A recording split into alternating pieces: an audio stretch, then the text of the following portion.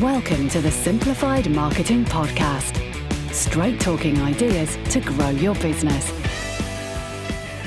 Hello everyone, welcome to our next episode of Simplified Marketing. My name is Andrew Black and I help trades get off the tools. I'm Georgia and I am your design and brand guardian. Make sure you don't make any marketing mistakes.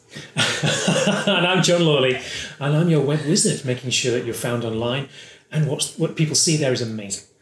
Before we introduce today's podcast, please subscribe. And if you want any more information about any of us or what we're doing, please click on the links below and go along to our website. So today's episode was all about Stephen Silverman from OGR Stock Denton. He's a litigation solicitor. John, you actually did this interview. What were your biggest takeaways? Well, obviously it was very nice surroundings and I really like Simon and Garfunkel.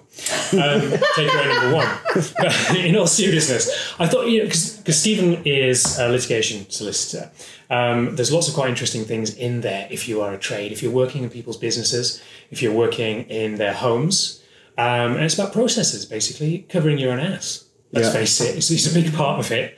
But having those processes and procedures in place so that you are actually compliant with all the different regulations, health and safety, etc. But also record keeping. There's one really quite critical point, and I'm sure that from a trade's perspective you can elaborate on this later on, but there's a really quite critical point that Stephen mentions, which is about record keeping. Because in any kind of dispute that comes up, a judge or whoever's mediating is more likely to see notes taken at the time or contemporaneous notes has really been the key to any dispute. What's there and then rather than the emotions that have been kept from later on. It's what's in black and white basically is how to decide things. There we go. All right, guys, well, listen out for Stephen Silverman from OGR Stock Denton. So, Stephen, thank you very much for joining us and thank you for letting us in the office.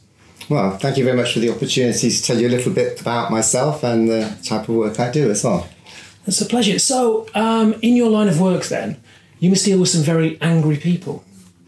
Yes, I certainly deal with traumatised people, and if people have disputes, they can be very angry, and there is a certain skill to trying to take the anger out of a situation and to get a client really to focus on what the issues are in any particular case and what they're hoping to achieve. So how do you build up the skills to be able to do that, to calm people down? Well, I've been doing this now for quite a long time. Started what was Osmond Gorton Rose before we became OGR Stock Denton. So I started that in 1986. So I've seen quite a lot of angry people over my time. And you build up the skills really through experience and also just watching other people and how they deal with angry people. So if you could you explain a little bit then about the main parts of your practice and the main specialties that you have? Well, I'm one of 9 partners in OGR Stock Denton.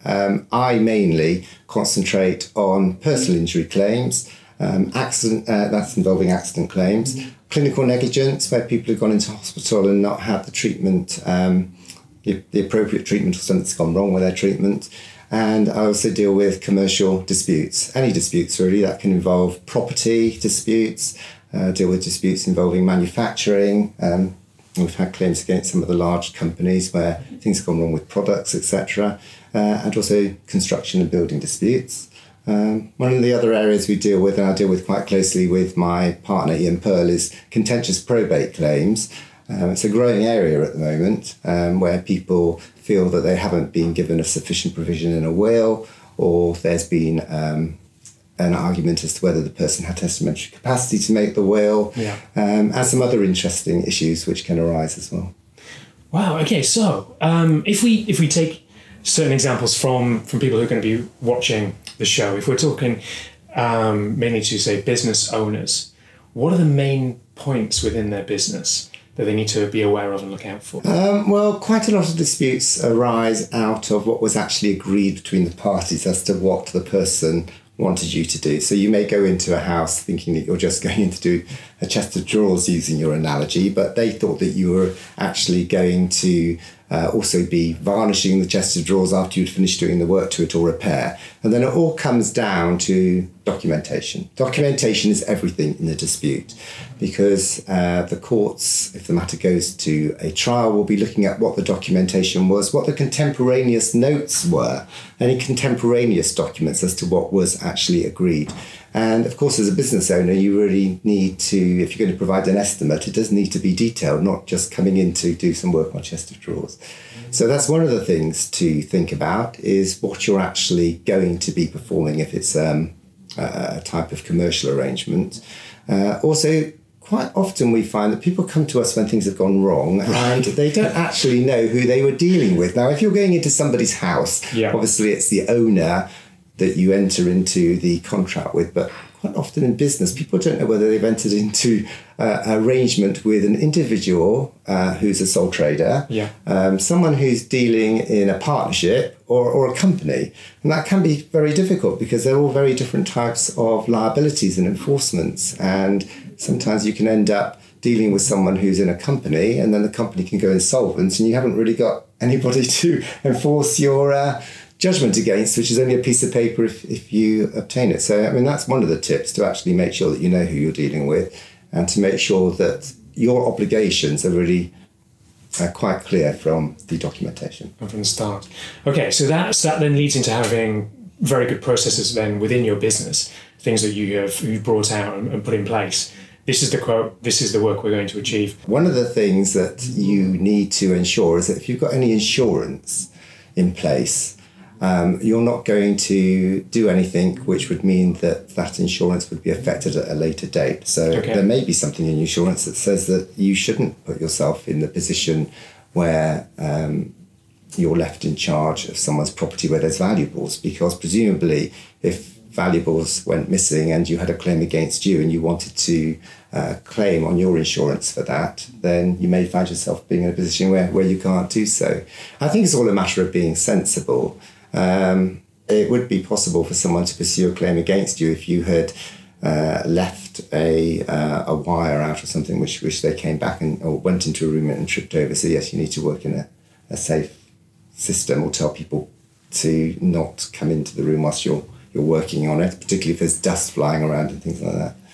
And how would it, so if you are a tradesperson and someone, the person that you are doing work for wanted to or decided to bring a claim against you, is there a certain way to protect yourself beforehand, or how would they bring that claim against you? How would the system work? Well, we do quite a lot of cases which are involving construction sites, for instance, where we may have somebody who's tripped over a wire. Quite often they're an employee, but they can be a visitor to the site as well. And it's really a matter of making sure that you have a safe system in place. If a person wanted to bring a claim against somebody for personal injury, and I have acted for people who have been injured on construction sites, or employees who have tripped over wires at work, then you would have to show that the person undertaking the work hadn't done a proper risk assessment. Okay. And so if you are the person going into a property or onto a site and you're going to carry out work, you should really undertake a risk assessment to show that you've actually taken into account the fact that there could be a potential risk of an accident if someone was to trip over a wire, and what you've actually done about it. So, for instance, you've taped down the wires. And if you've got something written down, it doesn't have to be that detailed, but if you've got a risk assessment just saying that assess these various risks and this is what I've done to overcome them, then you're going to have a pretty strong argument for saying that you've done something, as long as you're working in a reasonably safe way. So you mentioned this earlier on about taking contemporaneous notes throughout discussions. What's the best way of keeping those types of notes? How do you know that they're contemporaneous with the time? Is there some way of setting those out, and how do you format them? Well, contemporaneous documents are very important, and also any attendance notes that are made. It can be if you have a conversation with somebody about a particular point that you think in the future could be challenged, or there may be a dispute about it, then you can always confirm that in an email. Emails can be used to show this is what I actually said we were going to do at the particular time. Where you have difficulty if you go to trial is if there's two accounts of what actually happened on a particular day. A judge really has to decide who's telling the truth, someone may not be lying. They may actually just be misled, be mistaken as to what they remember. Because sometimes these disputes don't get to trial until 2 or 3 or 4 years down the line. Right. And it's not necessarily that someone's lying. People remember things in slightly different ways. And then a judge will say, well, is there any documentation to assist us? Is there an estimate, or is there any emails as to what was agreed at the time? Or do we have any plans or anything? And if there's contemporaneous documents such as attendance notes of conversations, emails or plans or things like that, then he's going to start off with those. And any evidence is going to be really tailored around those, and he's going to be influenced by what's actually written as contemporaneous notes, and can come to the conclusion that a person isn't lying, but they're certainly mistaken about what happened, because what they're saying is consistent with what he's got in front of him on paper. So that kind of record keeping is crucial. It is crucial. It is crucial. And one thing that's very important, I do stress to clients in all disputes, is that you must maintain all paperwork and documentation from the moment, or you should always maintain it, but particularly from the moment you know there's a dispute. You are under an obligation to give full disclosure of documents within litigation. Those are documents which can assist your case, but it's also documents that don't assist your case and may assist the other side's case. And the courts have set out strict rules relating to disclosure. And as a lawyer, we are under very stringent obligations to tell clients from day one, you must not destroy any documents. And not only that, you must preserve all documents, including all email trails. A lot of things are electronic now, which actually makes it very difficult when it actually comes to working out disclosure, because clients have to go through emails, and sometimes you have to get in expert companies that can actually put in various keywords into searches to find out the documents. I've got one at the moment, actually, where we've gone through that particular process in order to make sure that we've got all the documents which have any relevance of whatsoever nature to this dispute. Because that must be quite a fascinating thing. I mean, obviously in the electronic world, emails going missing, for example, or being hacked, seems to be something that is becoming more commonplace, obviously, especially in the higher echelons, I suppose, or if you're a political party. But that's all evidence that can be used, and documentation which will be... Yes, and remember that the person that you're pursuing or you're defending the dispute against, they'll also have those emails, and if it comes out at a later date that you haven't disclosed everything, because you'll exchange your list of documents, if there's things on their list of documents which you quite clearly did have and you haven't disclosed, go straight to your credibility, and can be very damaging. So you have to have an explanation as to why you didn't produce a pretty vital document, particularly if that document doesn't help your case and it looks as though you've held it back. So would you advocate mediation before taking things to court? Well, the case law actually establishes that mediation is something which everyone should consider within a dispute, a personal injury claim or any claim. And there's been a number of cases where companies or people have gone to trial, and at the end of the trial, the claimant has been successful. And then the defendant has said, well, I know you've been successful, but we actually said we wanted to have mediation, and you just refused to have mediation with us. And, had you had mediation, we may have been able to come to some arrangement, but you just said your case was a dead cert and you were definitely going to court, you weren't willing to discuss. And the courts have turned around and said, look, you have won. Costs would normally follow the event. In this particular type, if it's a commercial case, it's not a personal injury case.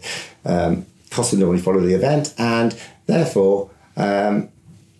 but we're going to penalise you because you didn't actually mediate. Had you mediated, it may be, however successful, however much you thought the defendants were defending the case, they may have been prepared to do something about it. I see, okay. And it can work the other way, of course, if you're a defendant and you just refuse to mediate as well. Even if you go on to defend the case successfully, again, you could be penalised in costs because you didn't actually give the claimant an opportunity to come along and tell you what their case was. And had you actually explained what the case was, the claimant may have felt a bit that there has some problems and some deals and things.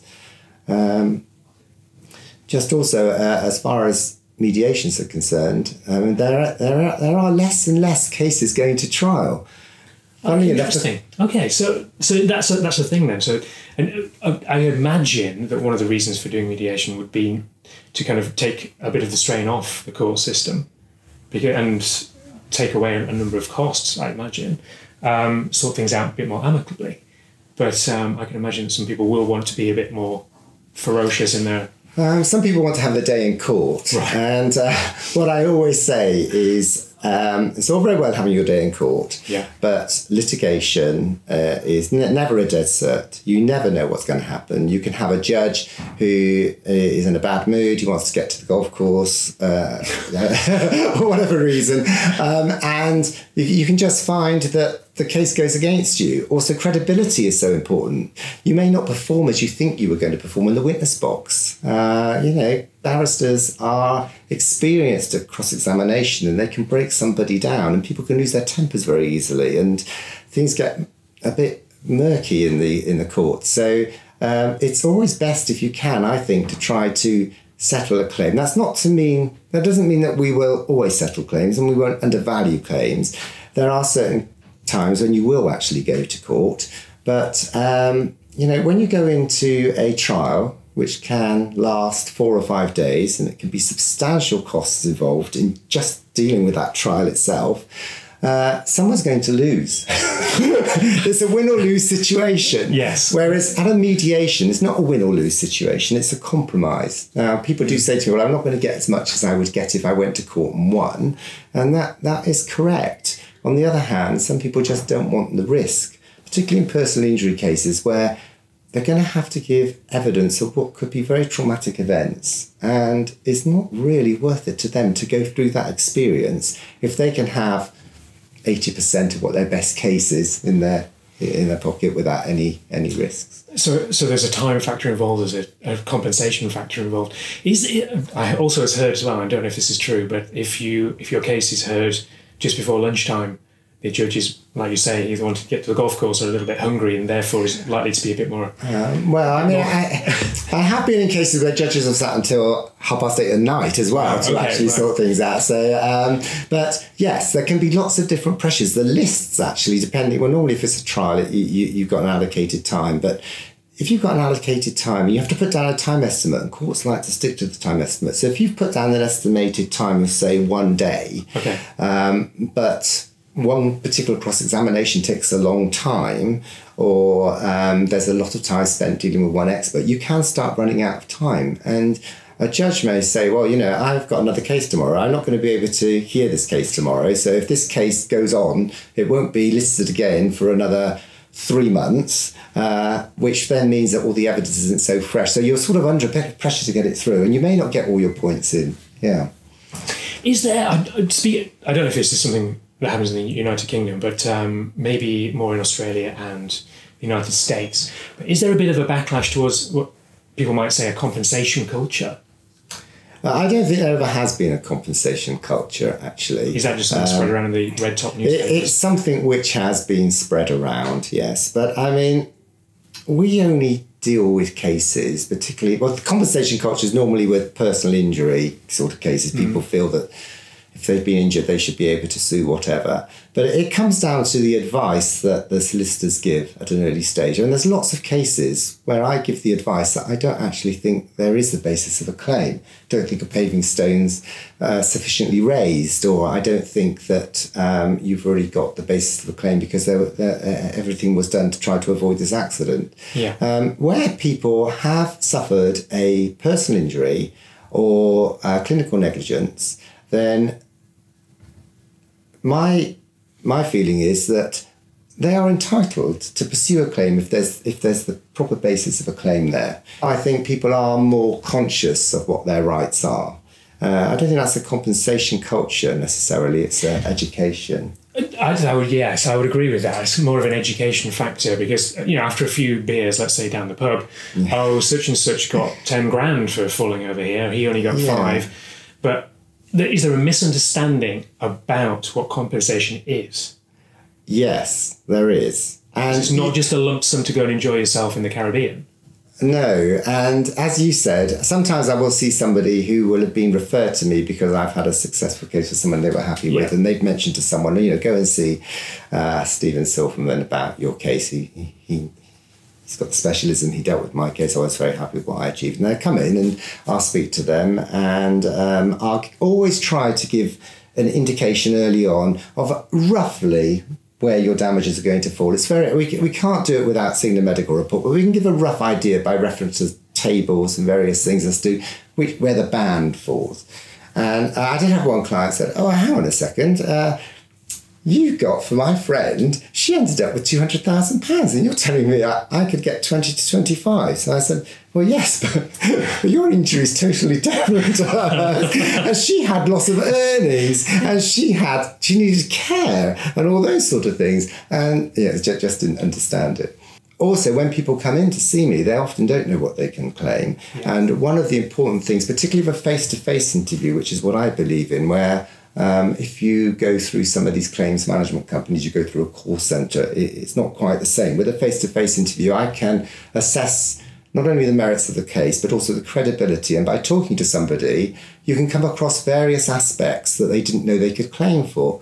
So they may need physiotherapy, and you can say, well, you can claim the cost of that if it's actually an effect. They may need some form of care. And we can try and get some care in place so that they can have some help with the housework, because they used to do the housework themselves. Now they can't do that. Or it may be that they've got some form of loss of earnings, and some people don't even know that they could possibly claim for having to have a gardener to do gardening if they used to do it themselves, and as a result of their accident now they can't. So we very much make sure that we're not there to exaggerate claims. You have to make that clear. But we are there to make sure that all the various heads of compensation are included. Yeah. Okay, so moving on then. Who is an ideal client then? Well, obviously an ideal client, to put you on the spot, of course. An ideal client as far as personal injury is concerned would be a motorcyclist who has had an accident and suffered severe injuries. And I have dealt with, unfortunately, I've seen quite a lot of motorcycle accidents in my time. And if you have an accident on a motorbike, there's normally going to be fairly bad injuries. As far as clinical negligence is concerned, if someone's settled a few cases recently involving misdiagnosis, a late diagnosis of cancer. I've also had another one which involved somebody who unfortunately suffered a stroke during an operation. And any sort of major things which have gone wrong with treatment, then it's obviously a good client for me. I'm sorry it's happened to any members of our audience. But what I do find interesting, if I could just say, is the variety, because you never really know what you're going to get next as far as accidents are concerned. And also, particularly with personal injury and clinical negligence, quite often the issue is not whether there was liability for the accident, but the actual causation and what actually was caused, what injuries were caused. Which can be a very important reason why you wouldn't want to settle a case too early as well, because you don't quite know how it's going to develop. Complications may occur. So I've had cases, for instance, where somebody suffered a fractured ankle working as a school teacher, and early offers were made by the defendants, although there was some liability issues. But I was concerned because in the initial report it had indicated that she should be reviewed in a year's time, and there may be need for her to have a further operation if the ankle wasn't stable. And we could have settled the case with the offer that was on the table. It would have been fine for me because I was on a no-win, no-fee. But I actually said to the client, look, just hang on a bit, because you don't know how this is going to develop. And if you can't continue your work as a teacher, then that's going to be pretty drastic.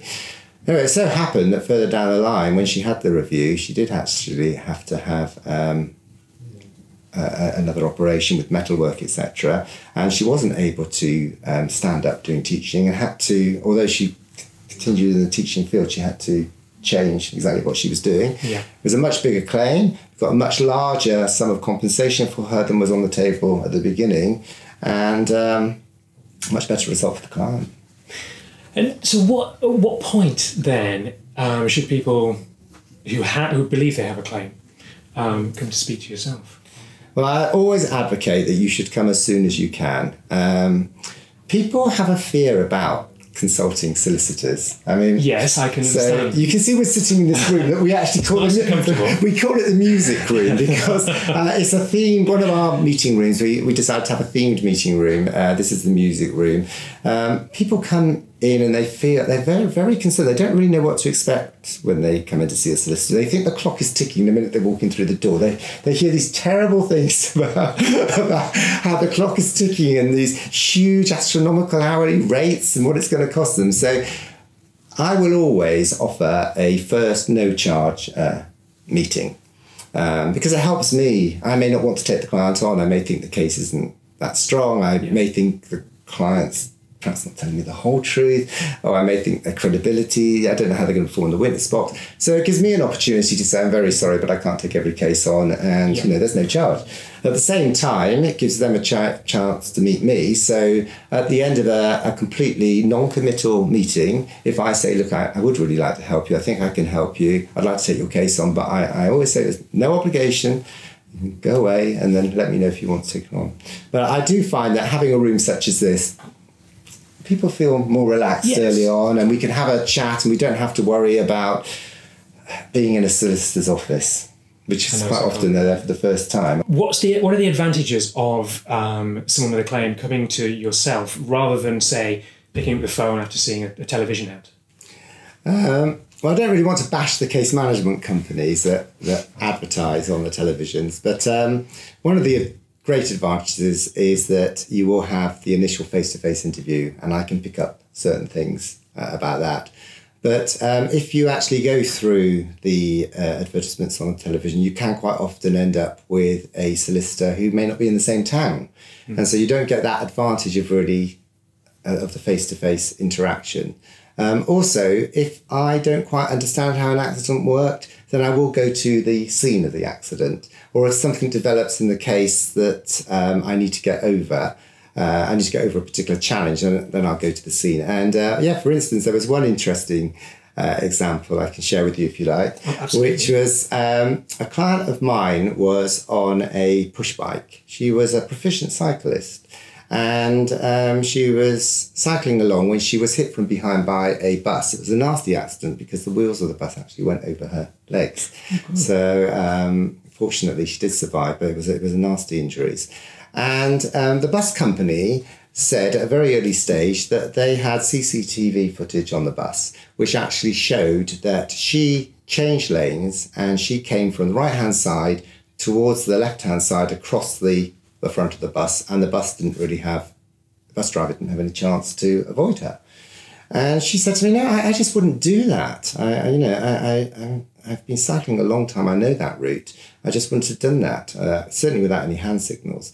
So I went down to the scene with her, and we looked at exactly where this accident happened. And it just so happened that at that particular point, there was a bus stop about 50 yards away. And when the buses left that particular bus stop, there was a fork in the road 100 yards down the road. And the buses at that particular point would start to change lanes to go into down that fork. I see. And so we went back to the office and we got the CCTV and we looked very carefully at it. And in fact, what was happening, it wasn't her going across the bus, it was the bus going into her lane. And so we were able to establish to the bus company that, in fact, this didn't happen the way you said it happened.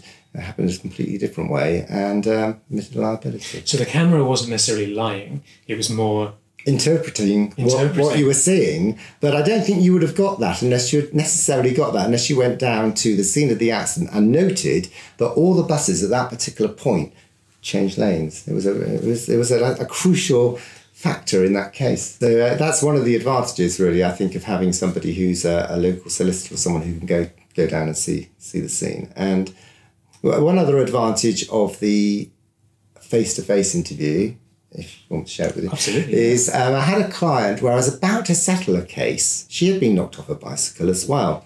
And she said to me, is it okay if I claim for taxi fares? And I said, yes, if you weren't able to use your bicycle, you can claim for taxi fares. So I said, well, how many taxi fares have you got? And it turned out she had hundreds of pounds worth of taxi fares. And the reason she had so many taxi fares was that she was working shifts and she finished work very late at night. And whereas she would usually cycle home, she now was scared to get on her bike because she had a phobia about cycling since the accident. And so she had run up all these taxi fares. So I said to her, well, what is this phobia? So she said, well, I just scared about getting back on my bicycle again. So I said, well, we need to try and sort this out if we can. I phoned the insurers and I said, look, she's got this real concern about getting back on the bike. It's quite a claim for taxi fares. I was going to be continuing if she doesn't get back on her bike. Will you pay for her to have some CBT treatments and counselling? And they said, yeah, if she goes, she's assessed for it. So I sent her along to a CBT expert. He actually assessed her as needing some counselling for this, for travel anxiety. And I think it was within about 10 sessions she was able to get back on the bike. And, to her, getting back on the bike was the most important part of that case to her. It wasn't the damages, it was being able to cycle back from work again. It meant a lot to her. I can imagine. Yes, absolutely. Well, I think if you ask anyone, it's more about your health, isn't it? And being back to the way you were before. Yes, well, that's what we tried to achieve, tried to get people. And in fact, one of the things I haven't mentioned is the importance that I place on rehabilitation. So I do try to get early interim payments to get people back on their feet, or to improve their quality of life at an early stage. So rather than having things to drag out. Rather than drag out, yes, because it can also actually help the insurers. It can reduce the damages if we can get them treated at an early stage, because quite often conditions can become very chronic before you're actually, if you delay in the treatment. So just finally then, what's the most interesting case you've ever worked on that you're allowed to tell us about? Well, of course, client confidentiality is always paramount. Yeah. There's a number of interesting cases I've had, quite amusing ones as well. One interesting case, which involved a number of issues, involved a pizza delivery guy who was on his motorbike and went to a block of flats late at night to deliver a pizza. So it happened that the flats were above some shops.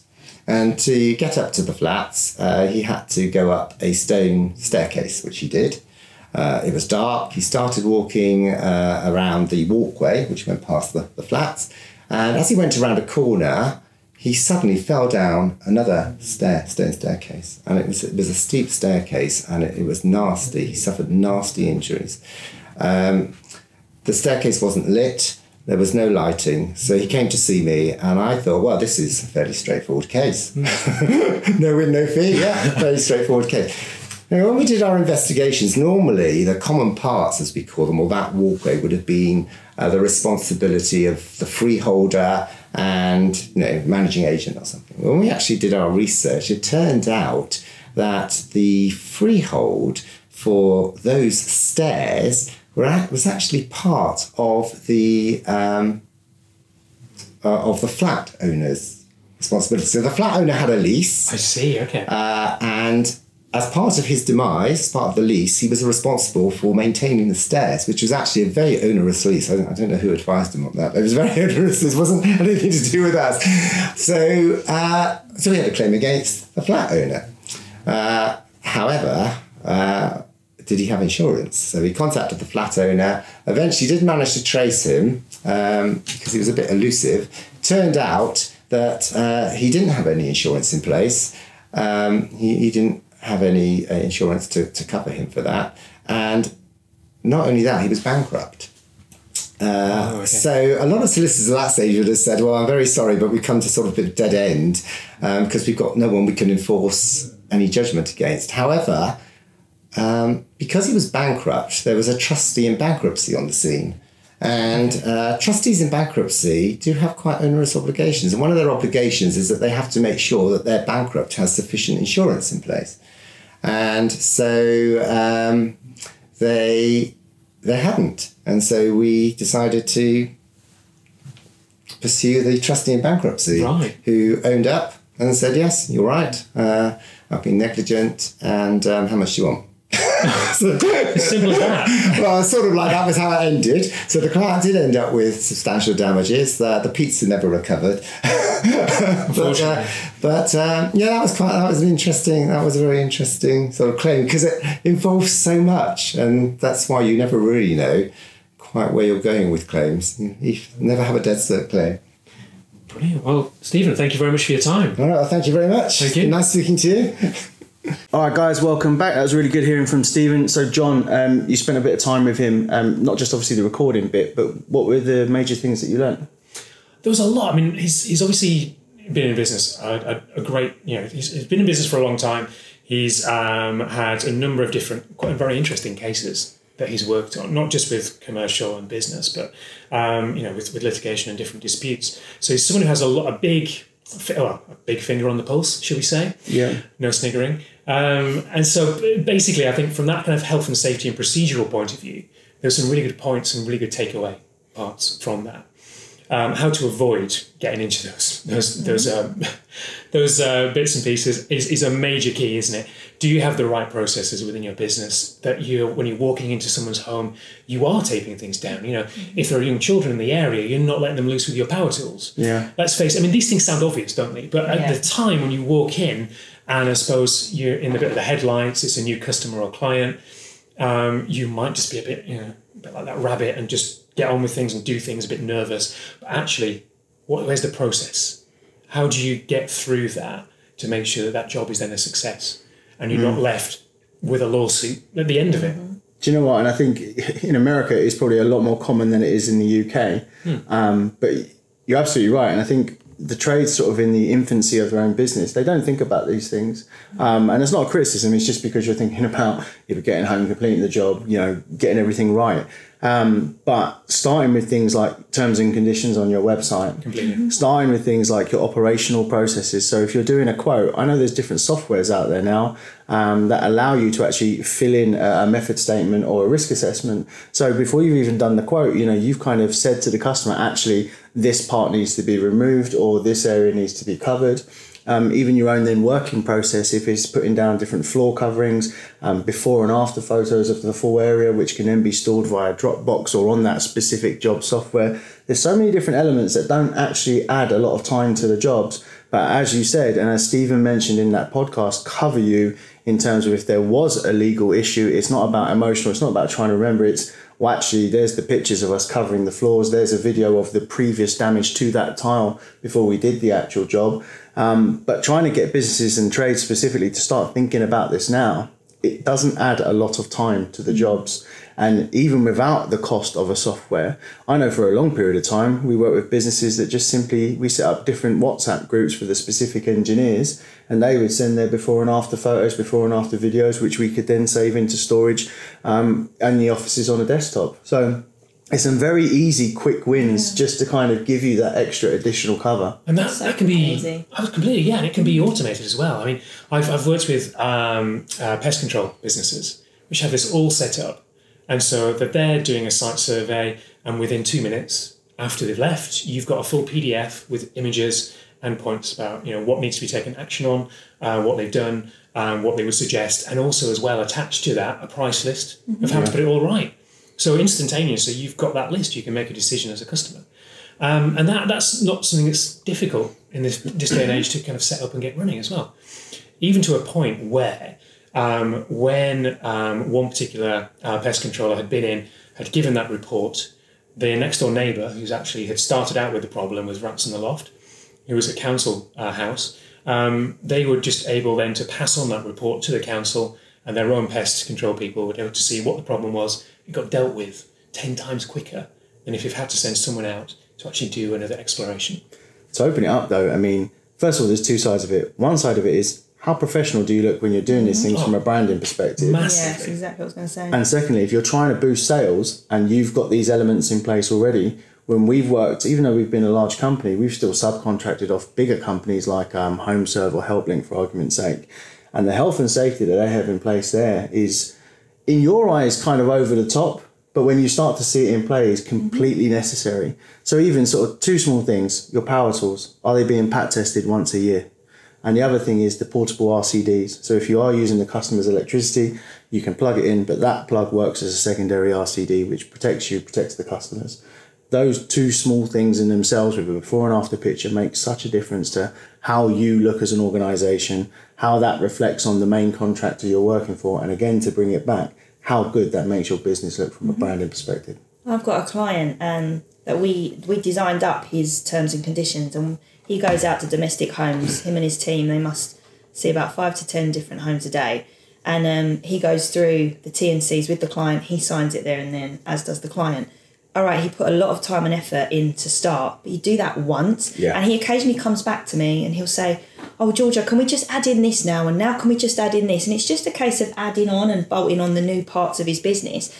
And when then there are problems that have happened, because naturally in every trades and construction business, something's going to go wrong, right? Oh, completely. The client is always relieved to know they're in the best possible hands. And one of tradespeople's biggest pain points is that you're kind of tarnished with this whole cowboy trades, right? And especially with the domestic client, they're super conscious of this to start with. But when someone's rocking up, looking the part, sounding the part, having all the paperwork ready, they're signing it, they're talking through the specific parts, or this part will affect you, I just want to explain this before the job happens, you're kind of getting rid of a whole heap of problems before you've even started. And like you said, in terms of your brand and visibility for a business, your professionalism just skyrockets. I was given a great piece of advice when I first started out, saying, if people can understand the agreement at the beginning, that sets out all the principles, makes the job go a lot smoother. But also as well, real world, things will go wrong, but it's more about your mettle as a business owner, about how you solve those problems, own up to those problems if it is you, and actually get past those hurdles. And that is what really stands you out as a business. 100%, and having those kind of elements and that level of protection or professionalism in place is the difference between you getting that 1-star review and not, or the difference of you saving the day and still keeping that customer. So look, John, thanks for speaking to Stephen, and we'll see you guys on the next one.